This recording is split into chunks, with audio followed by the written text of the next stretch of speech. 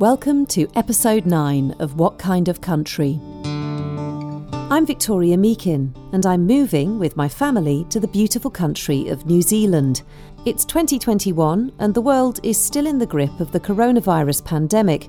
So myself, my husband and our 2 young children are governed by New Zealand's very strict managed isolation rules, meaning we'll be spending 2 weeks in a government-mandated hotel.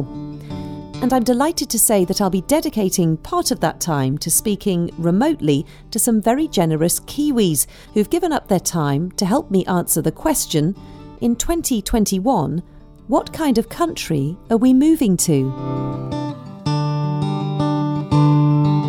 Coming up in this episode, I speak to one of New Zealand's tertiary educators about design, innovation, motorsports, and his role in preparing students for the start of their careers. According to figures released earlier this year, New Zealanders are enrolling in universities and polytechnics in record numbers. My guest today, Eric Thompson, is someone who works day in, day out at one of the country's highest-ranked research institutions, Whitecliffe College in Auckland, where he heads up its School of Design and Innovation. Eric has worked extensively in higher education with numerous roles at universities in New Zealand, Australia and further afield. He also wears another hat. He's written and spoken extensively about motorsport in the New Zealand media. Hi, Eric. How are you, Victoria? I'm well, thank you. Yeah, very well. We've just got a few days left to go in MIQ now, so the end is in sight. So not too much cabin fever then? No, actually we've got some big windows and it's a pretty nice day out there today. So we're doing all right. It's great to speak to you. Thanks for taking the time to do it. I'm going to start, as I always do with this podcast, by asking you 3 more general questions about New Zealand that I'm putting to all interviewees. So firstly, Eric, can I ask you, what is your favourite New Zealand beach? Oh, it would definitely have to be Matapuri Bay, up just a little bit north of Ruakaka. If anybody's looking at a map, it's sort of around just north of Whangarei, towards the top of the North Island. Not only visually is it quite stunning, but there's a lot of stuff you can do there, and there's a tiny little bay called Whale Bay near it where you can only get to either by launch or by walk, about a 20-minute, half-an-hour walk. And it's just that typical New Zealand sort of teal green sea, and it's fantastic up there, and it's not that far from Auckland. That sounds absolutely stunning. Secondly then, where in New Zealand would you recommend I take my young family camping?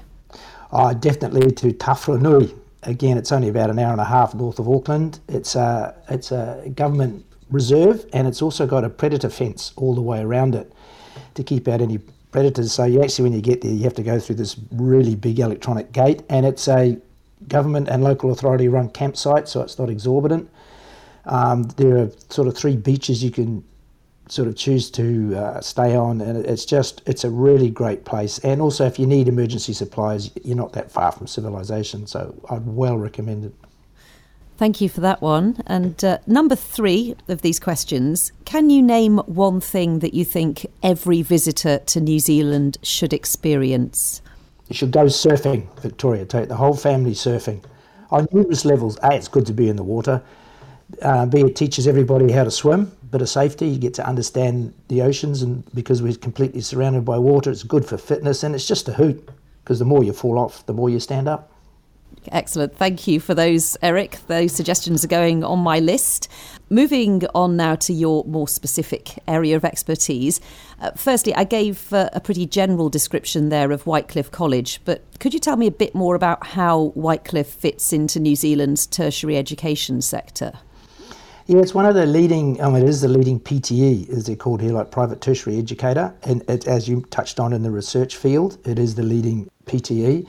It was established about just over 30 years ago by the Whitecliffe family, because they would just realised that in traditional universities and learning in New Zealand back then, they weren't really getting a good grounding in education and fine arts. And basically it was a fine arts college for many, many years. And just recently they've decided to pivot more into the design and design innovation space. And it's sort of following the TEC, which is a Tertiary Education Commission and NZQA, which is the New Zealand Quality Assurance, both government bodies, and how the government wants more, especially in the design field, graduating students to be more, have a high employability, to be able to work in the field that they've studied. And so Whitecliffe attracted to me. I've been in design education for about 15 years now, having been a designer myself. And I always thought there was a lack of industry engagement in helping to develop curriculum, especially in design. And Whitecliffe are very forward thinking about that. And the new CEO, Mark Worsip, was very keen to actually get industry in the classroom, which I think in this day and age is really, really important. And that's sort of Whitecliffe's strength at the moment. So your title is Head of Whitecliffe's School of Design and Innovation. As a department, that does sound like it has a pretty wide remit. Could you describe the kinds of opportunities that you offer to students within the department? Yeah, and it is. I'm glad you've picked up on that, Victoria, the wide remit, because a lot of people have thought that design is only sort of quite narrow. It's either drawing pretty pictures or coming up with this woo-woo brand stuff and anything. Mm-hmm. But what I tend to suggest to people these days is that I use the example of Ernst Young, EY. I think they bought their 122nd design agency globally last year. So it's the whole thing about learning about basically designers are problem solvers, and that's what we're teaching more, and it's about the human-centered approach to everything. It's like there's a great guy, I'm sure many of your listeners will have heard of, Simon Sinek, who a number of years ago came up with the idea people actually engage with products and experiences now because of why. It's not the what anymore.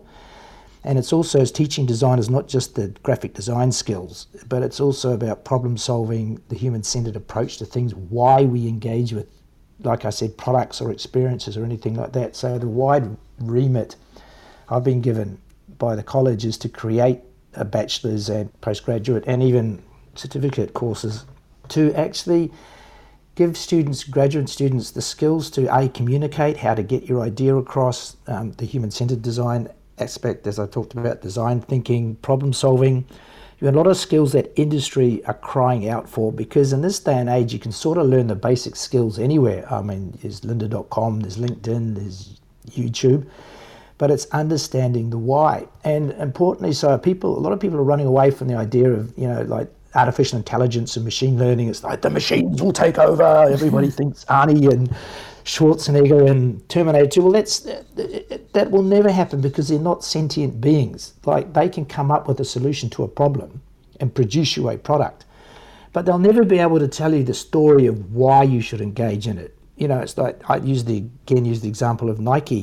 Nike was the Greek goddess winged victory. The swoosh was actually the stylized version of the wings on her heels from ancient Greek illustrations, and and it's all the storytelling behind why we engage with people. People want to when they engage with stuff, is to feel good and understand the why. So artificial intelligence, yes, you have to understand it, and that's what will be part of the program. And hybrid reality, artificial reality and virtual reality using goggles, that's going to be a great asset to remote communities, especially in medicine, and being able to self-analyze from medicine to mechanics, to plumbers, to whatever, using design and all these interesting spaces outside traditional graphic design.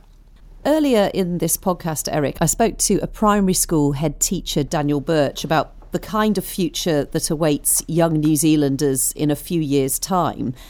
What sort of qualities do you think your students will need to demonstrate once they're out in the workplace? Sort of a bit of resilience, because the world has palpably changed, especially over the last 2 years. With the whole pandemic that's hit everywhere, people are a little bit scared, a little bit apprehensive, and it's also just being able, and what we're trying to get into our students, and I think all students need to have a bit of self-confidence to realise that change is here for good. Chaos is going to be around for at least the next generation and a half. So it's how to navigate through chaos and to use it to your advantage. You always find these great stories about people who are in a chaotic situation and they somehow turn it to their advantage. So I think it's teaching students to have self-confidence, to be a little bit resilient, and to look at ways of making problems and roadblocks work for them. And as creatives and designers, I think if you've got that sort of mindset anyway. You're a little bit ahead of the 8 ball. And it's also teaching them how to communicate. Communication is a skill, I think, with digital devices have caused people to be more inward looking and just not to be as socially adept as maybe 10 to 15 years ago. So it's just reinforcing these social skills, how to get your story across, how to engage with people, and, a lot of soft skills. I'm aware that there's been an inevitable fall in international student enrolment in the country in the past year or so due to COVID restrictions. Has that had an impact on your work? Not at my current, and not at Whitecliffe College, because that was very niche when it was just in fine arts and fashion and sustainable fashion. There were a small cohort of international students, but we hadn't hung our hat on international students as many of the, the 8 universities in New Zealand are really suffering at the moment, and some of the other smaller PTEs. But we were quite fortunate that we were sort of quite New Zealand focused, and our reputation was such that a lot of just, like national New Zealanders wanted to come and join Whitecliffe and then go and spread their wings abroad. So we've been fortunate, but it was part of the planning. It wasn't just by good luck. So talking of abroad, I know that you spent many years away from New Zealand working. What drew you back? I think after nearly 30 years of living and working in numerous different careers. I had my own design agency in London for 8 years and was trained as a journalist in the UK and all sorts of things. And I think after that long a while, I was starting to hanker about coming back home.